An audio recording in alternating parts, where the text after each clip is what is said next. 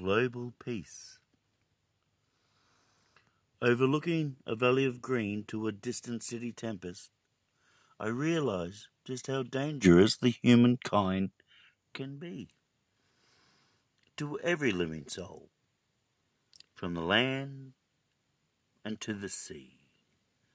And how ironic it does seem that we are called the humankind, for kind isn't quite the word that entered into my mind.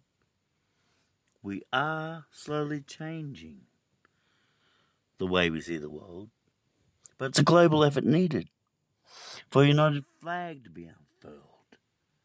We need to change the way we think towards our fellow man and creature. Put aside our egos and selfish goals to help all of Mother Nature. That just doesn't mean animals or trees in need of care. It also requires compassion for all humans, everywhere. We are all of the same God. Like the seasons, spring to fall.